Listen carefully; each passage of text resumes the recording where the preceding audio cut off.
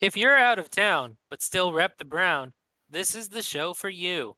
Welcome to the Faraway Friars podcast, available on Spotify and wherever you're listening. Here's Beso and Omar. Hey, it's your boy, Omar. And I'm Beso.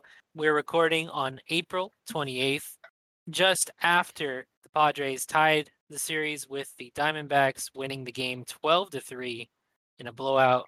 The Padres lost game one pretty handily, and then they just kept racking up runs here. I came home and it was 7-3, and Jorge Mateo hit his first major league home run to make it from 10-3 to 12-3. We also saw a great highlight that robbed Fernando Tatis Jr. of a homer in the inning prior. You watched it as well, Omar? I didn't catch the beginning of the game. I was getting dubs on Warzone, but I came in second or third inning, right as the D-backs scored those first two runs. So I went through it all. The rough start and the crazy fourth, fifth inning, where we just opened the game wide open. A really great triple for Manny Machado to score 3 runs, which is really good. We did a good job loading the bases as well, getting single after single. And then we just rolled on from there. Just keep getting runs, and uh, Jake Cronenworth and Jorge Mateo, right? Yes, Jorge Mateo. Yeah, both of those guys, getting really good homers today. Especially Jake Cronenworth puts off a pinch hit. He wasn't even supposed to play today because it was his off day. So yeah, a lot of good stuff today. I'm looking at the box score here, and the Padres went with a large group of pitchers. They didn't have like a full on starter today, did they? Yeah, so Weathers, he got pulled. I want to say around the second. He was the reason why is because his pitch velocity. Usually he's around 94, 95. He was at 93 to start off the game. So our staff recognized that and they pulled him out as precaution. So far they said that he has left arm soreness, as far as I'm aware. But we're not sure fully what it is yet. We'll probably find out more information tomorrow, especially with the off day. Enough time to evaluate him. Well, the Pods certainly don't need that. That's a worrying thought. And when you hear about arm soreness, you say, "Oh, well, that makes sense. He's a pitcher. He's always throwing." But now you always think of the worst possible case scenario, and he's been doing very well. Ryan Weathers, he pitched in both Dodger series. If I remember correctly, you went to game one of that series. How was it? Yes, I did. It was pretty. It was pretty crazy. So that was my first ever MLB game, like just in general. Okay. So me and some of my friends who were Dodger friends, but we went to the game. We were sitting in the right field pavilion. And yeah, it was a pretty great experience. Obviously, I went with full Padres gear and everything. Got to rep my team, and I got a lot of hecklers, but I heckled back. And whenever my team did well, I talked trash. Whenever their team did well, I talked trash. It was all fun. But yeah, I really enjoyed it. Dodger Stadium. Uh, Hmm. it's one of the older parks in the whole league, but I'd say it's pretty good. It's definitely worth at least going there once. Just like any other MLB stadium. The only problem is that when I bought my tickets, they said Disneyland for some reason. I was like, what? What? Yeah, I enjoyed it. It was great. Okay, well, that's great to hear. Did you have any food? Did you eat any snacks there? How Uh, are the concourses looking at Dodger Stadium? so me and my friends had food before the game because stadium prices are ridiculous. But I Oh, did try a world famous Dodger dog. okay. In my opinion, it's just a hot dog. Well, there That's you it. go. It's just a hot dog. It's a good hot dog. Put some ketchup. Maybe some relish and mustard if you're into that. But it's a fucking hot dog. My my first interaction with Petco Park was a open house that the Padres had before it opened. And I remember having the worst hot dog I've ever had because it was like cold and slimy. Yeah. Yeah, I've since had much better hot dogs at Padres games, but I have heard of the legendary Dodgers dog. I've of course never had it before, so I'm not sure if it would hit me any different. But hot dogs are hot dogs at the end of the day, possibly. Yeah. That's your take, anyway. My only problem. Okay, so I live closer to LA than I do San Diego, so I'm a lot more familiar with that city. And if there's one that thing that city is particularly known for is their LA dogs. Like if you ever go to a sporting event in LA, or hell, just go to downtown LA, you'll see some guy in a dingy little like cart with a frying pan on top cooking bacon wrap hot dogs. Those are LA dogs right there, and they're good, so good. And Those are what I the found, midnight. Those are the midnight dogs that you get after a concert. yeah, exactly. Like just for some reason, like even if you're like not hungry, you just have to get one because it's part of the experience, you know. Yeah. Yeah, so like the Dodger dogs are not even bacon wrap. Like, come on, bacon wrap is like the most That's the American thing important. you could possibly do, and baseball is That's pretty American. So you gotta have bacon wrap hot dogs. Is that so hard? that's pork wrapped in pork. Yeah. That is pretty American. Now that you think about it. Mhm. I want one now. So the series concluded with the Padres winning 3 out of 4. And of course, that means that the Padres now hold the lead in the season series, winning 4 out of 7 so far. Plenty more games between the Padres and Dodgers, but we can all take a breath. Oh There's no man. more games until the end of June. So we got a full almost 2 months, I believe, until there's any more games. And it definitely felt intense. It felt like a rivalry. There was a little bit of drama, a little bit of, back and forth, which is all of a sudden it's becoming a very common occurrence. Fernando Tatis was just everywhere throughout the series, hitting 5 home runs and becoming the first player in history to hit a homer, at least one home run, in 3 straight days at Dodger Stadium.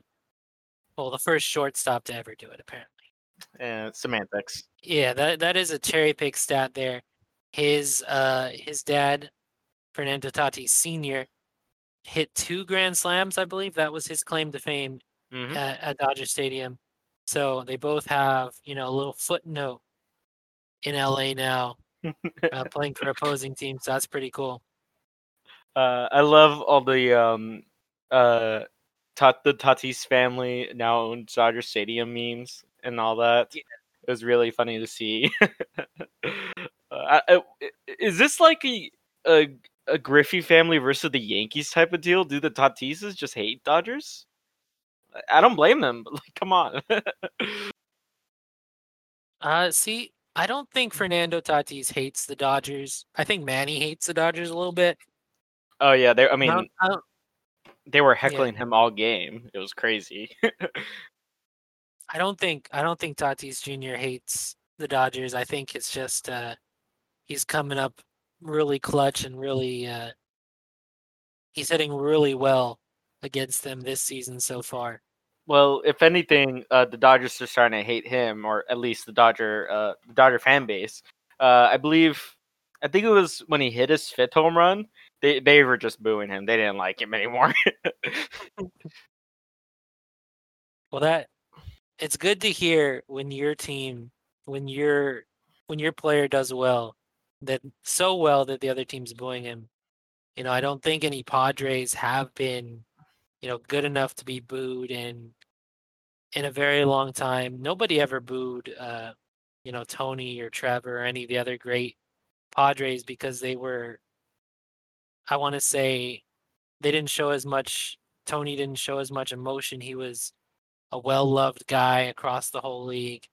Tatis is a young upstart guy, and you can use whatever adjectives you want to use, and he's showing, a lot of emotion. The Padres subreddit right now has a picture of him doing the eye patch look when he started rounding the bases after hitting a home run, and that's a call off of Trevor Bauer, who during spring training had I believe he struck out a batter with one eye closed, so it's a callback to that, kind of throwing a little bit of fun shade at Bauer. In that same game, I believe he did like a smooth criminal, helmet shake thing that people saw. And there's also a thing where there was a little bit of drama because Trevor Bauer accused Tatis more or less of glancing at the catcher and seeing where he was setting up and possibly looking at the signs before getting a hit. Uh, Smooth Criminal? Are you talking about the McGregor walk that he did after the second home run? No, I'm talking about, I don't know. I saw it when he went into the batter's box before he hit anything. He did like a little helmet shake and kind of like a little dance while he was in the batter's box. He Hmm. wasn't. I That's what I didn't saw I didn't see anyway. that. I only saw the obviously the one eye thing as well as the McGregor walk he did after the second home run. Yeah. But yeah, the whole sign stealing thing is fucking dog shit. Once again, as we experienced last year with the whole you can't hit on a 3-0 count while holding a lead. It's old man yells at cloud. Literally all over again. Like okay, I get it. It's kind of disrespectful, to like, hey, catcher, what are you throwing? What are you throwing up? But okay, one, Tatis did he really look far enough to catch it? I mean, if anything, he saw Will Smith's shift, which I don't think is the worst thing in the world because he can be doing a fake shift for all we know. And two, Will Smith should be doing better to hide the fucking signs. Is it that hard? You know? I don't have any experience catching, but I know from watching other catchers, some guys will put their glove all the way in the dirt. They'll set up, as far as their actual stance, but they'll put their glove all the way in the dirt before the pitch, so as not to give the batter any clue where they actually want the pitch to go. Yeah. And it's always this game where the player does want a tiny bit of an edge. I'm not saying Tatis did anything, but some things are just totally, in the moment. And if Tatis did see, okay, he's a little bit to the right, a little bit to the left, maybe that gives him a slight edge. But I don't think he has any idea what pitch is coming. And I don't think Bauer really thinks that. He's just kind of like laughing it off with him a little bit. And the fan bases, if they take anything into that, they're just being dumb and pedantic at that point. Yeah, I think it was John Boy when he did his breakdown. He said what likely happened is that Tatis noticed that Bauer was hitting a particular zone when he was throwing his pitches, and so Bauer went to the well one time too many, and Tatis made him pay for it. So, it's one of those things too where these guys aren't alone out there. They have hitting coaches. They have, people that are telling them, okay, Bauer's going to probably want to do this.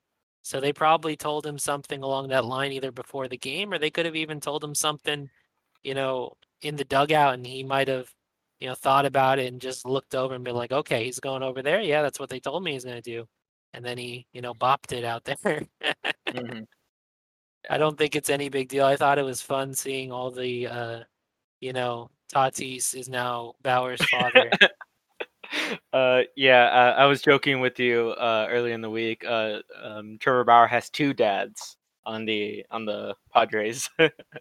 I was looking, I haven't found a good website for it yet. I was trying to see if Manny, if he's still a father or if perhaps he put Bauer up and Tatis is taking him for this year. uh, But I didn't see Manny's numbers against Bauer in these two series. I was trying to find something with uh, like player I think versus player.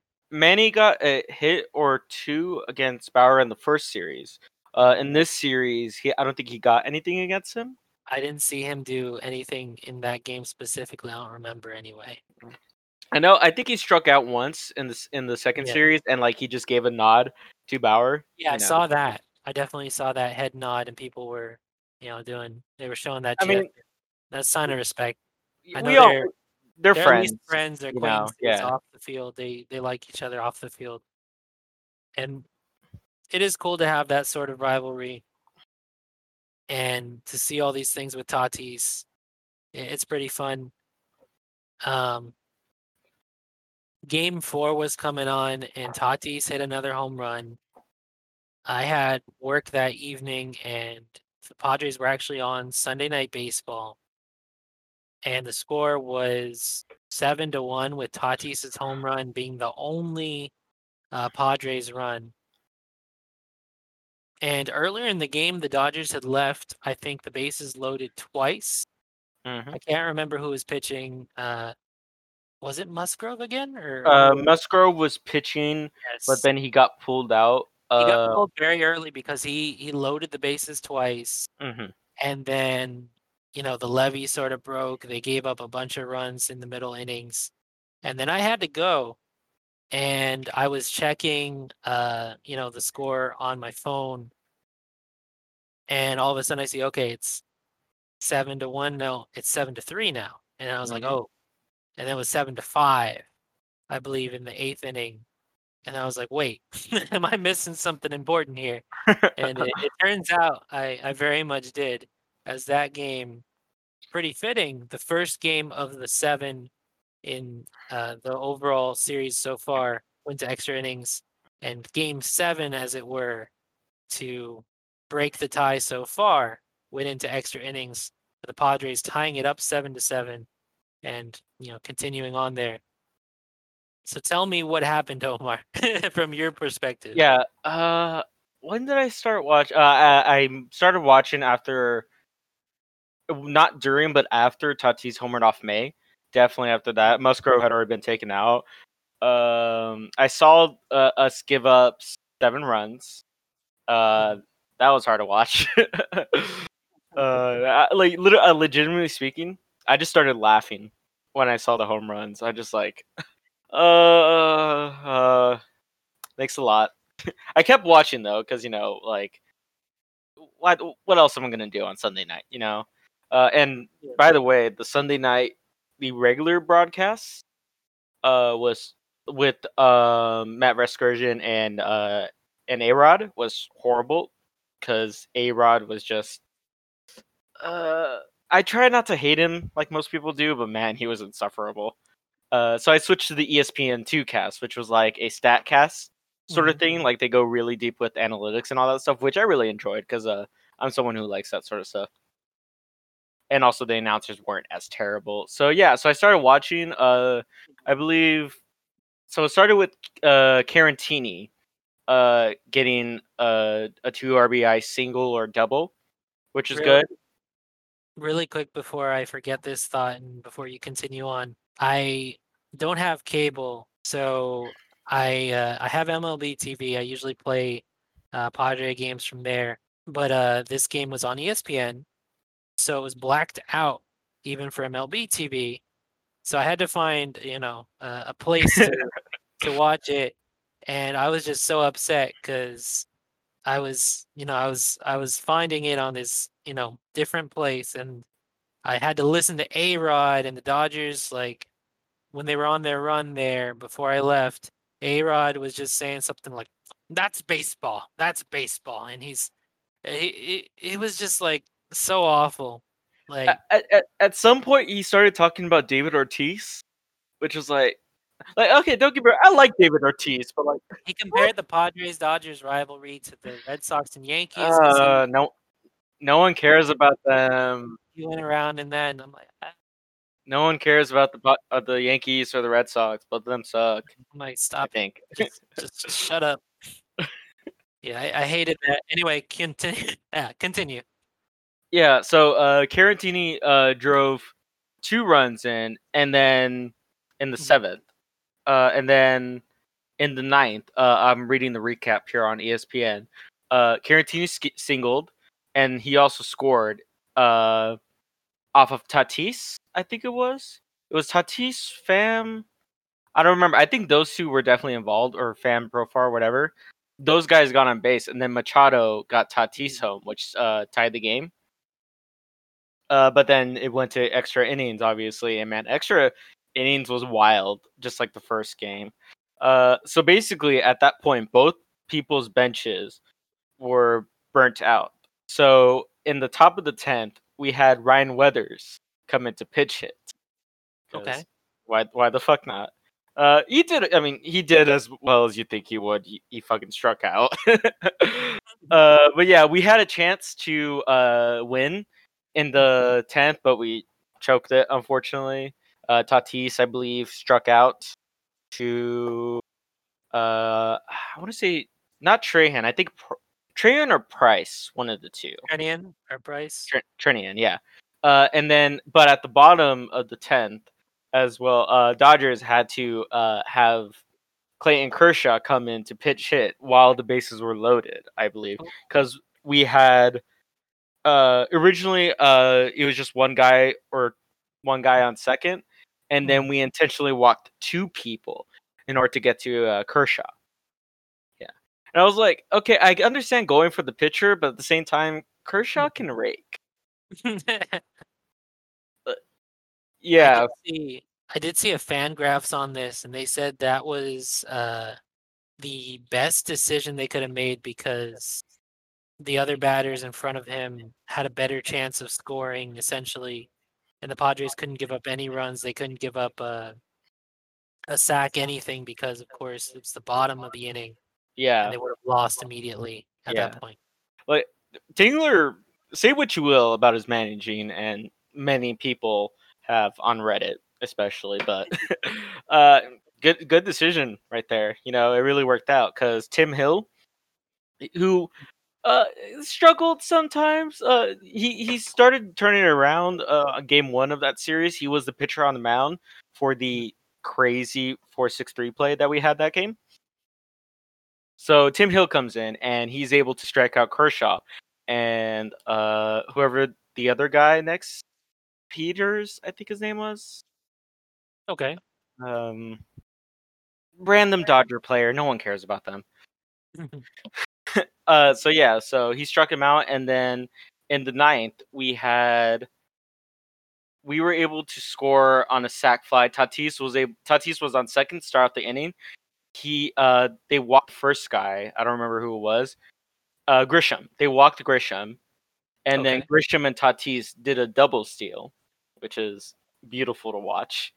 And then Hosmer hit a sac fly in the deep center field, which gave Tatis the run. And then we had Melanson come in to shut the door.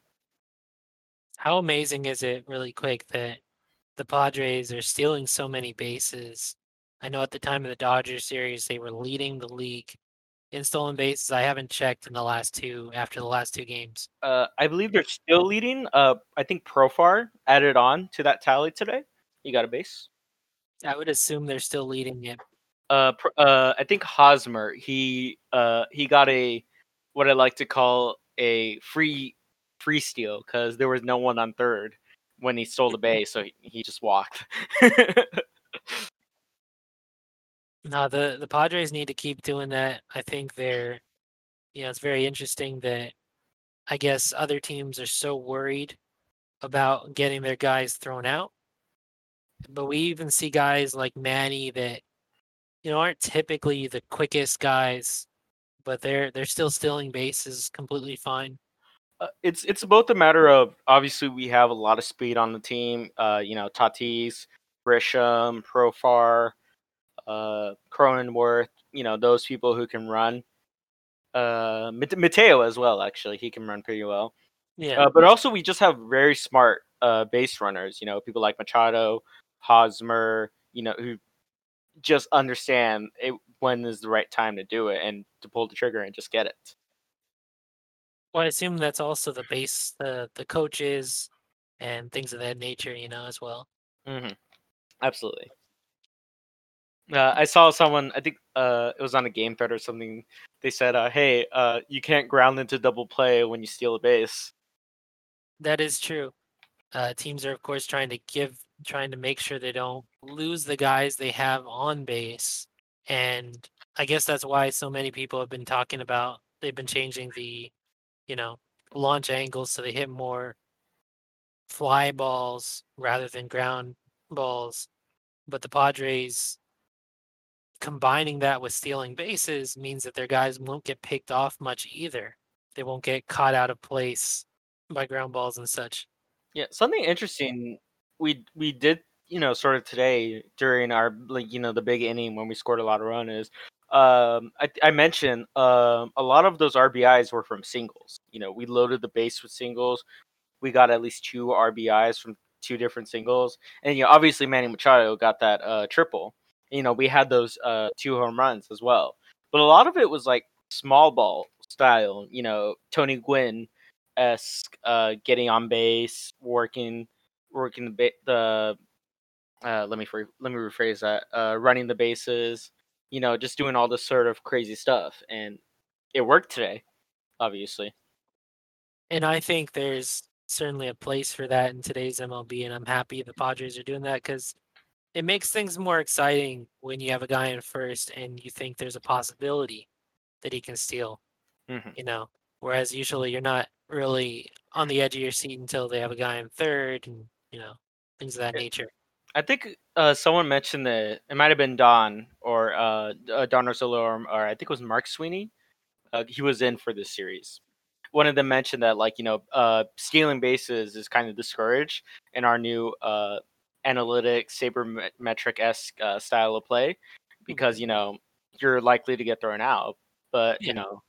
we take that notion like, hey, it's a free base. If we can get on, we can get on. Well, if everybody thinks that people are afraid to steal bases, then the Padres bucking the trend will catch people off guard, at least for a bit. hmm And now, the pendulum has likely swung the other way where catchers and pitchers might be worried that the Padres will try stealing bases. I assume the Padres would try to steal a little bit less and then try to have the other team's pitchers make mistakes by throwing over too many times, not focusing on the batter at the actual plate, trying to gain any advantage they can that way. And Yeah. adding these mind games has to help the batter at the plate a little bit. Someone made a really good breakdown on the double steal. It was basically the guy who was on the mound for the Dodgers during that inning. I don't remember who his name was. He didn't change up his routine when looking at Tatis. He'd set up, look at him, throw the pitch, and he kept doing that. So Tatis was able to steal when he threw the pitch because, hey, he's not checking for me. You know, Yeah. yeah. Speaking of Tatis and changing the subject just a little bit, there was a negative stat attributed to him over this series. He is leading the majors so far in errors. I personally think it's due to him, starting off a little banged up and not having a full spring training. Oh But yeah. he is leading the league in errors right now. So it made me think about, okay, what has he done in comparison to other years? How has his fielding been? In 2019, the most errors committed was 26 by Tim Anderson. He turned out all right, but he had 26 in a full season. Tatis in 2019 had 18 errors in 82 games, which is, of course, about half of the season. So his error rate was pretty high his rookie year. In 2020, of course, the shortened 60-game season, he did much better. He only had 3 errors through 57 games, which I assume, when extrapolated throughout a full season, that would be, you know, 13, 14, 15 errors, something like that, which is much lower for a full season. And so far in 21, he is leading the league. He has through 15 games played now, he has 9 errors. I wanted to know how you feel about Tatis on that side of the ball. He's hit 7 home runs. No, yeah, 7 home runs. Nah, I'm kidding. You're not kidding. He has hit 7 home runs. I'm gonna say what I told you before. Told everyone before. Whatever. I'm gonna keep faith with him. He's gonna be our guy, literally for the next 14 years. Um, one or two scenarios can happen. Either he'll just get out of this rut, start next month anew, and just field a completely clean month, and we'll all Mhm. forget about those errors in the past. Or he'll continue to struggle, and maybe we'll see him, maybe be in the outfield or something. The good thing about one, him being such a versatile player, and two, him being with us for so long, is we can afford to put him somewhere else. And also, what helps that is our depth. We can have Kim, Hyesung Kim, who did play today, or Jake Cronenworth come in at shortstop, to cover for him. Or we have C.J. Abrams, one of our top prospects, who is a shortstop. We can have him called up and maybe see how he does. We had to see what happens with Tatis, because I mean he had an error today, which sucks. But a little bit after that, in the same inning, he did turn a 4.63 double play. So minor details. Details, details. It's so weird with him. He's an interesting case because I know he has the talent to, make every throw that he can make at shortstop, make every throw that should be humanly possible. I think, sometimes he probably tries to make plays that he shouldn't be trying to make. He might be trying to do a little bit too much. He might be trying to do it a little too flashy. And I was thinking about it, Machado has not been known as a guy that's like, the famous quote is Johnny Hustle. He's not a guy that runs out every ground ball that he hits, but I've never seen him, lackadaisical fielding the ball. He's always there. You also brought up Cronenworth, and I thought it was very interesting because if I remember correctly, there were two gems he made in that Dodgers series. One Yes. was a turning to a double play where he, the ball was like way out of his grasp and he just knotted it down and he picks it up with a glove and he flips it. And it was a beautiful play. And the other one was a line drive that he laid out for, and it was just like a split, tenth of a second thing that he somehow Yeah. got to. Those He- both happened in the game I intended. he's- So yeah, seeing those live, oh man, just like the rush. I don't know what was the double play was crazy because the bases were loaded at that time, and I can't remember who was at the plate. Uh, Not Mookie, but someone of that caliber, I yeah. think.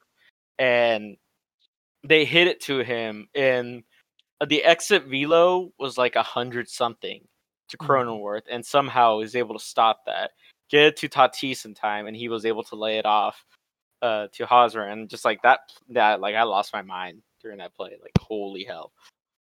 Yeah, he's special out there, and he's hitting well still this season so far. The great thing about him and also Kim as well, pretty much our whole infield is that they're very versatile. With the exception of Machado, just because he's so good at third, and Hosmer, just because he's really reliable at first, is that they can play anywhere I if mean, we need them Machado to. plays right field like 5 at times a game. I'm sorry. I'm sorry. I had to say it. I don't like that shift. It's just so stupid. I hated it last year when they started doing it. Tingler, that was his first year, and everybody was like, raising their eyebrow. But then I would see Machado going into the first base outfield and the first base foul area, and he would be catching fly balls where normally they would just drop, you know, because usually a guy wouldn't be able to get there from either right field or first base. But for whatever reason, analytics they know that okay, certain guys are going to put a ball here, but we also need to have the right fielder back because he could also hit it deep, and we need the first baseman at first base. So yeah, let's just bring the third baseman over. It's so dumb to look at, But I but it I works. think I think I told a friend of mine, my Dodger friend actually, when we were there, because they did the shift while we are playing, and he asked about it. I just like, look, they should just put. Okay, they could do this whole fucking stupid thing. Mhm. They just need to put Machado where Tatis is, Tatis where Cronenworth is, and Cronenworth where Machado is. If they're gonna do that, because it makes sense. But Machado, he is ministro de defense or whatever. El ministro de defense. Ministro de De defense. defensia. Um, For a Spanish speaker, I can't speak Spanish, but yeah. So yeah, I mean, analytics are right about everything. Why would we ever say they're not? it just looks really stupid, but then it gets the job done. I mean, that's baseball in a nutshell, isn't it? Okay, Rod. Um, that Dodgers series was amazing. I'm gonna share just a little story I have this week. And let me just preface this by saying I live in the Pacific Northwest. It's very rare I find baseball fans. They're either Mariners fans, Giants fans. I have met Dodger fans who have come up to me and be like, "Oh, you're from SoCal. I'm a Dodgers fan." I'm like, uh-huh. And under my breath, in my head, I'm like, "Ah, fuck you," but I just smile. I'm like, "Yeah, uh-huh." But this year, since the season started, I've already gotten like just random ass people in the Pacific Northwest are like, "Oh my God, did you see that Padres game? Did you see what the Padres did that other night?" And I got this week just wearing, I have a mask and I went grocery shopping and I was wearing the combination hat, jacket, and mask, Padres out, just getting my groceries. And I got three people that were going up to me about the Padres, and the last one, like one was an old guy, and old guys will talk to you about baseball, but the last guy it kind of struck me because it was like a teenager, and he was wearing like a skull mask, and if it was before the pandemic, you'd be like, what's this guy up to? But he just like comes up to me. He's got kind of like a mean gait to his walk, and he's like, hey, yo, and I'm like, uh-huh, what's up? And I'm like, what is he gonna do? Like thoughts go through your head. I'm like, I got groceries. What does he want? And he's like, the Padres. Hey, I saw them play the Dodgers. They beat the Dodgers. They were doing well. And I'm like, yeah, they did. He's like, yeah, good. And he starts walking away. And I'm like, okay. Yeah. It's like if you're in California, it's obviously more likely. But I'm just saying that the Padres have become a million times more relevant over the last year or two, and it's great to see.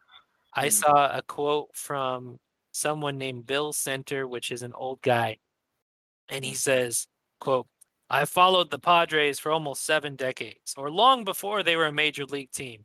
I promise you, they've never played games of this intensity in April before. Never, never, never." End quote.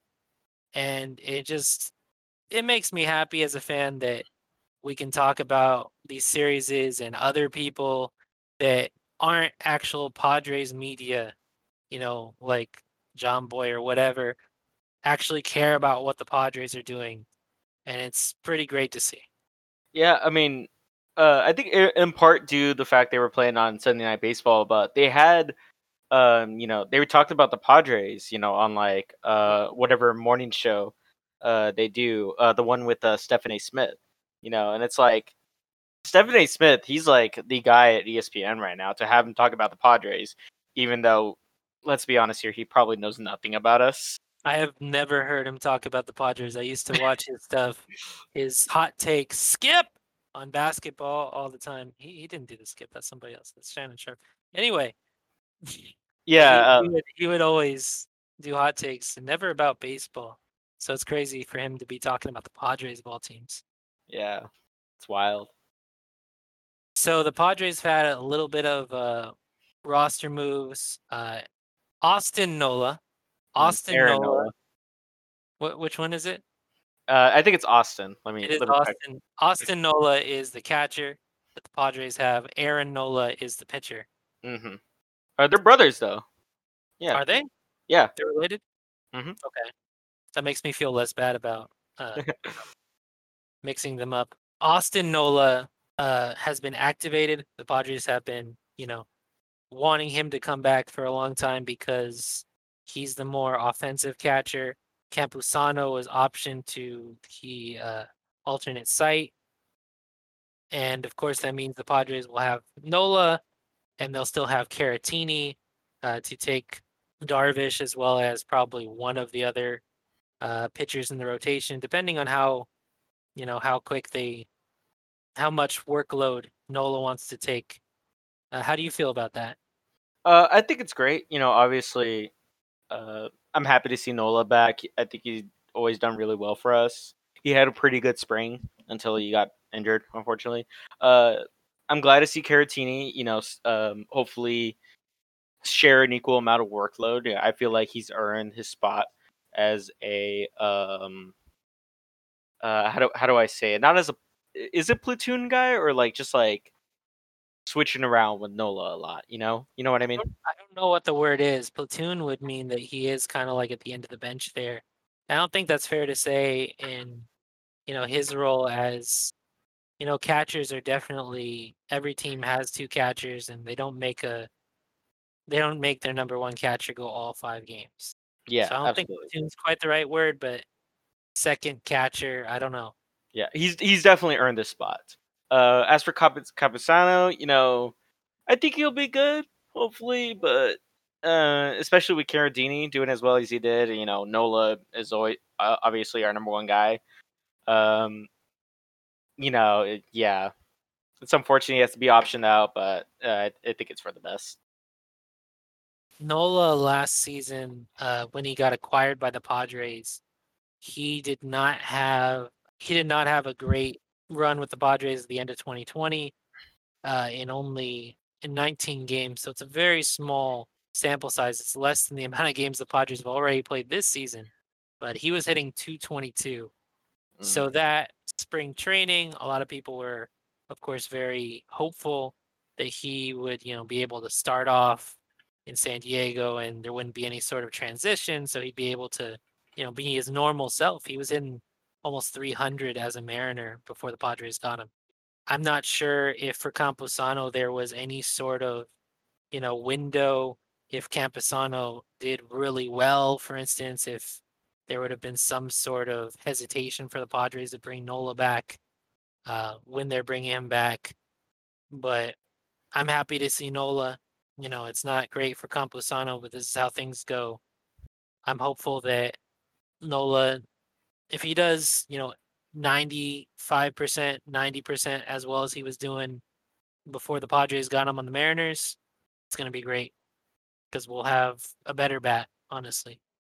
Yeah, like don't get me wrong, I like Carantini, but in terms of batting, Nola is probably a lot better. Carantini is if he's only catching let's say Nola catches for Snell, Paddock, and Weathers or Lamette. We'll see whoever takes that spot. Mhm. And Caratini catches for Darvish and Musgrove. You Yeah, he'd know, probably do 2 out of the 5, man. yeah, and because personal catcher, and he's definitely catching Musgrove now after the whole no hit thing. But yeah, if he does that, then I think it'll be really good because Nola, uh, you know Nola will be able to bat more often, which will be pretty good. And Carantini, you know, will will also be able to be clutch and not get tired out as much because he's not really used to being the starting man. At the Cubs, he wasn't the starting guy there. He was just Darvish's catcher and the occasional backup guy. Yeah. So yeah, One thing about the National League, and this was not true last year, it's certainly true this year, and it's been true every other year of the National League, is that because pitchers normally aren't very good at hitting, you have kind of a hole at the end of your lineup. There's not too many catchers that hit for a great average either. So it makes it a lot easier for teams to get out of the back end of your lineup. And the Padres, whoever's hitting seventh, if he's not doing well, then you have 7, 8, and 9 as guys that, you put them up there 5 times and they might get on once. Mhm. So if you have that catcher spot doing well, then it makes it a lot easier to keep stringing these innings and keeping them going. Yeah. I think Carantini. He did pretty well today. I think he got on base at least twice. So yeah, and then on the fourth game against the Dodgers, he scored. He scored a 2 RBI single and was got on base for that ninth inning, I believe. Garantini tonight had 3 at bats, 1 hit, 2 walks. So according to that, he got on 3 times, and he scored twice. Yeah, So that's obviously a great line there. yeah. Who's up next? Darvish is up next on the rotation, right? Let me see here.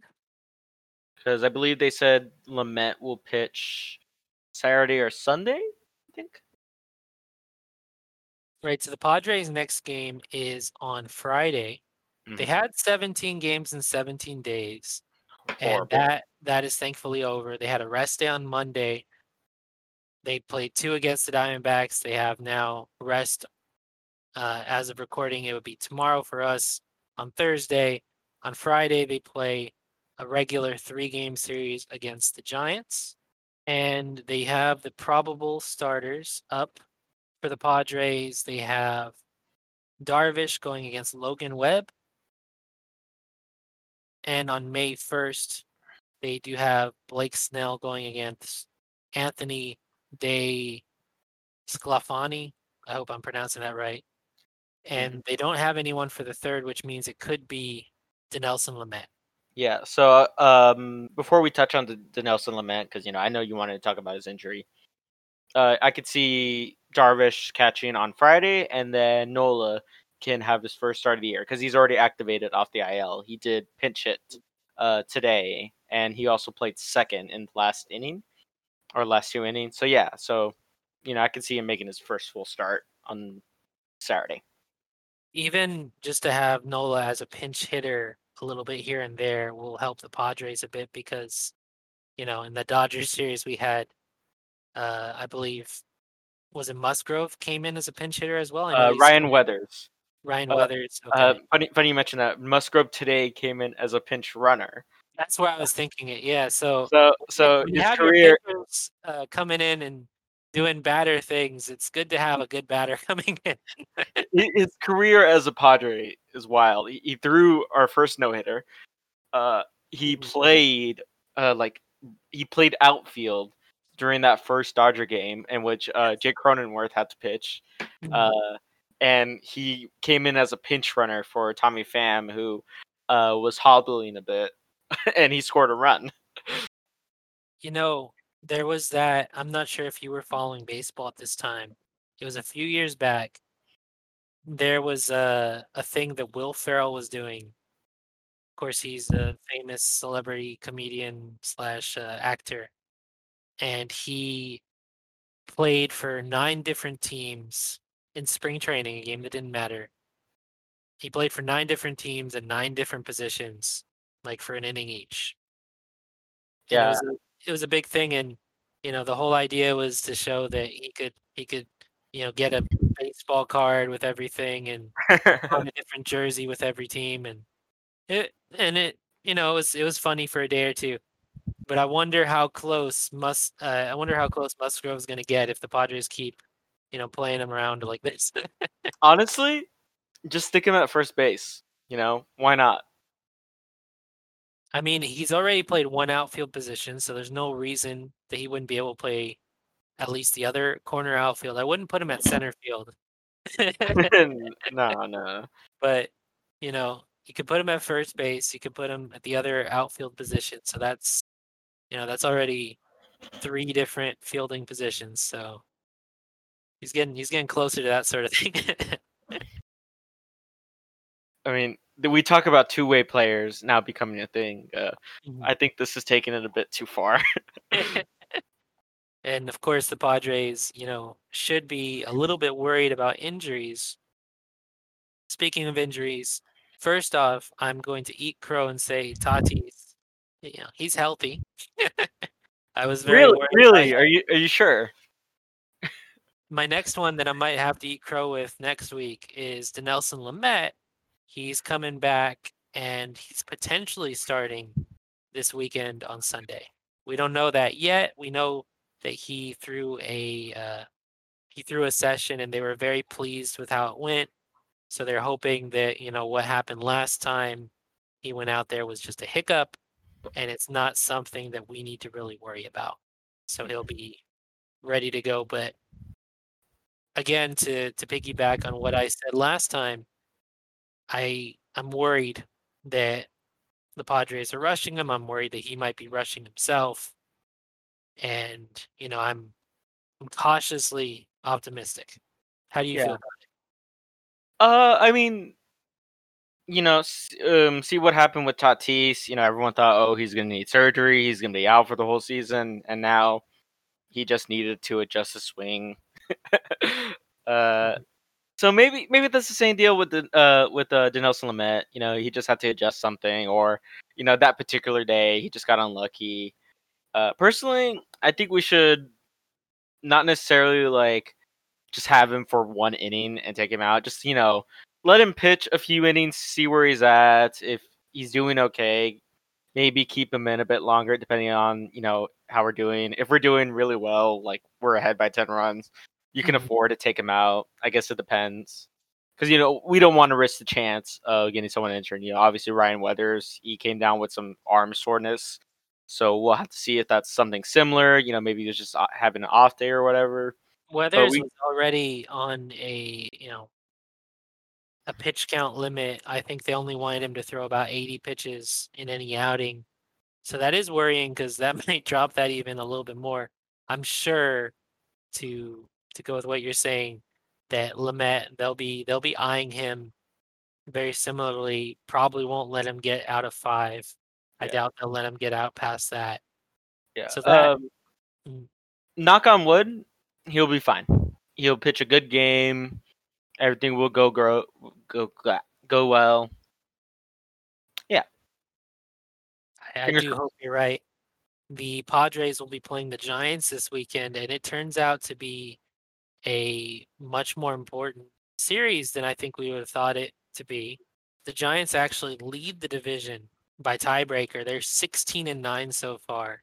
They've been absolutely, exceeding expectations right now. The Padres putting some losses on the Dodgers certainly helped the Giants move up, but they've been 7-3 in their last 10 games. The Yeah, Giants. the So Dodgers now, also lost two, I believe two to the Reds, the yes, past few days. So that also helped. yes, the Dodgers have been 3 out of their last 10, 3-7. So the Padres, it's not going to be an easy series against the Giants. And I want to see what the intensity level's like from the players, if they, just feel like it's a late April series, or if, the Giants try to kind of prove themselves a little bit more here and, keep control of the NL West. Yeah. I'm hopeful that our boys will do good.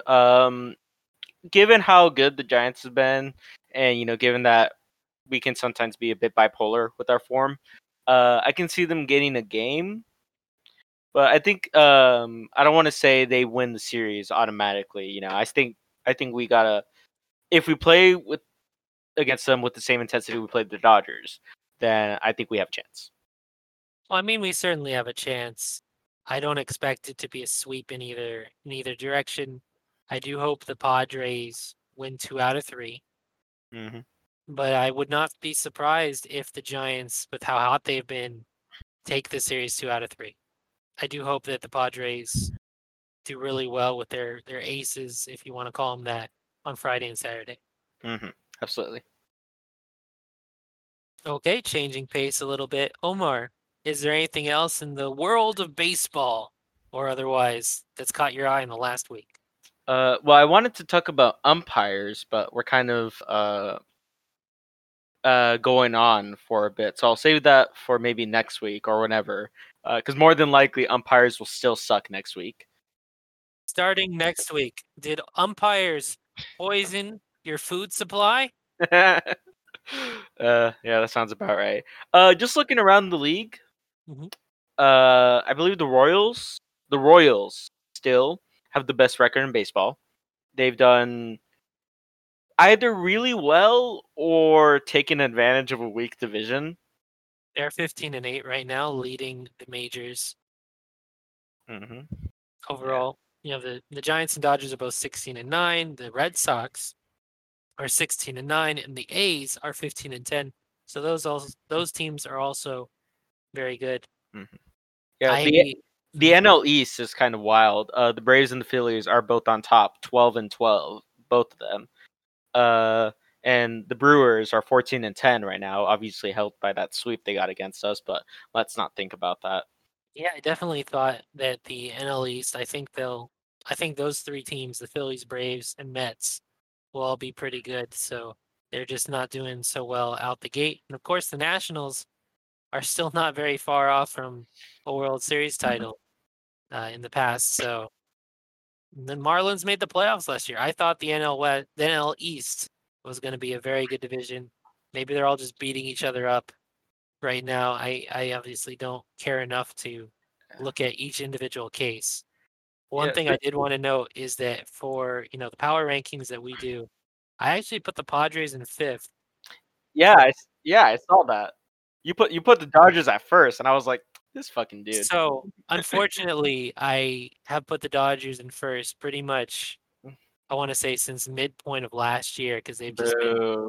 yeah, and I'm not, I try to be unbiased. If anything, I would say I bias the Padres lower in the rankings perhaps than a non-biased person. I was looking at the Padres and I didn't think they were still second best in the whole majors, but that's That's where we fair. have them as a consensus. I had the White Sox jumping them because the White Sox, I believe, were the closest team in the rankings that had a good week the previous week. They're not doing amazing, I guess, overall still. They're 12-10, but they're doing well. I had the Royals jump them because as you said, the Royals have been great. And I had the A's jump them because the A's had just finished that 12 or 13 game winning streak. So I felt like all those teams had a better reason to be above the Padres in in how I felt about it. But again, the Padres, it's crazy that people think that there's the second best team in the majors. That's some sort of consensus that we have, and it speaks volumes about how people are perceiving the team nationally and perceiving them as a contender. I will say, especially because we did have that. We did lose the first series to the Dodgers, and then we got swept by the fucking Brewers. But then we did win the other series against the Dodgers. I say we're third or fourth. I will agree. Dodgers at first, because they struggled against the Mariners. They split the series with them, and then they lost the series to us. I would have said they're second, but here's the thing: I don't know who to put at first. But Well, what do see, I know? I think that's the problem. If you don't have someone, it's got to be like a knockout scenario to get the team that's up there on the top out of there. And I can say this from experience, like 4 or 5 years ago when I started doing the Padres, when I became their representative, don't work with the MLB, but for Reddit, to write these rankings, the Padres were dead last, I want to say, for half of the season.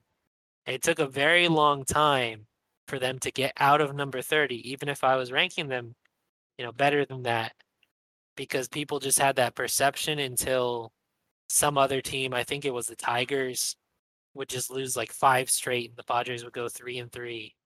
So it took a few weeks of that in a row before people were like, okay, Padres are 29th this week and not 30th. So anyway, the inverse is also true, is what I'm saying. It'll take the Dodgers either doing very badly or it'll take a team just being knockout amazing to dethrone them, especially since they're the world champions still. Honestly, it is crazy though. It's a sign of the times. The Padres are perceived as a top five baseball team. You know, That like is crazy. that has pretty much only happened. Like you can count the amount of times on your finger that has happened in our entire franchise history. I'm gonna say that it's never happened because uh this is a old head thing that I wasn't even alive for really. In '98 I was 4 or 5 years old and I didn't I didn't know anything about baseball at the time.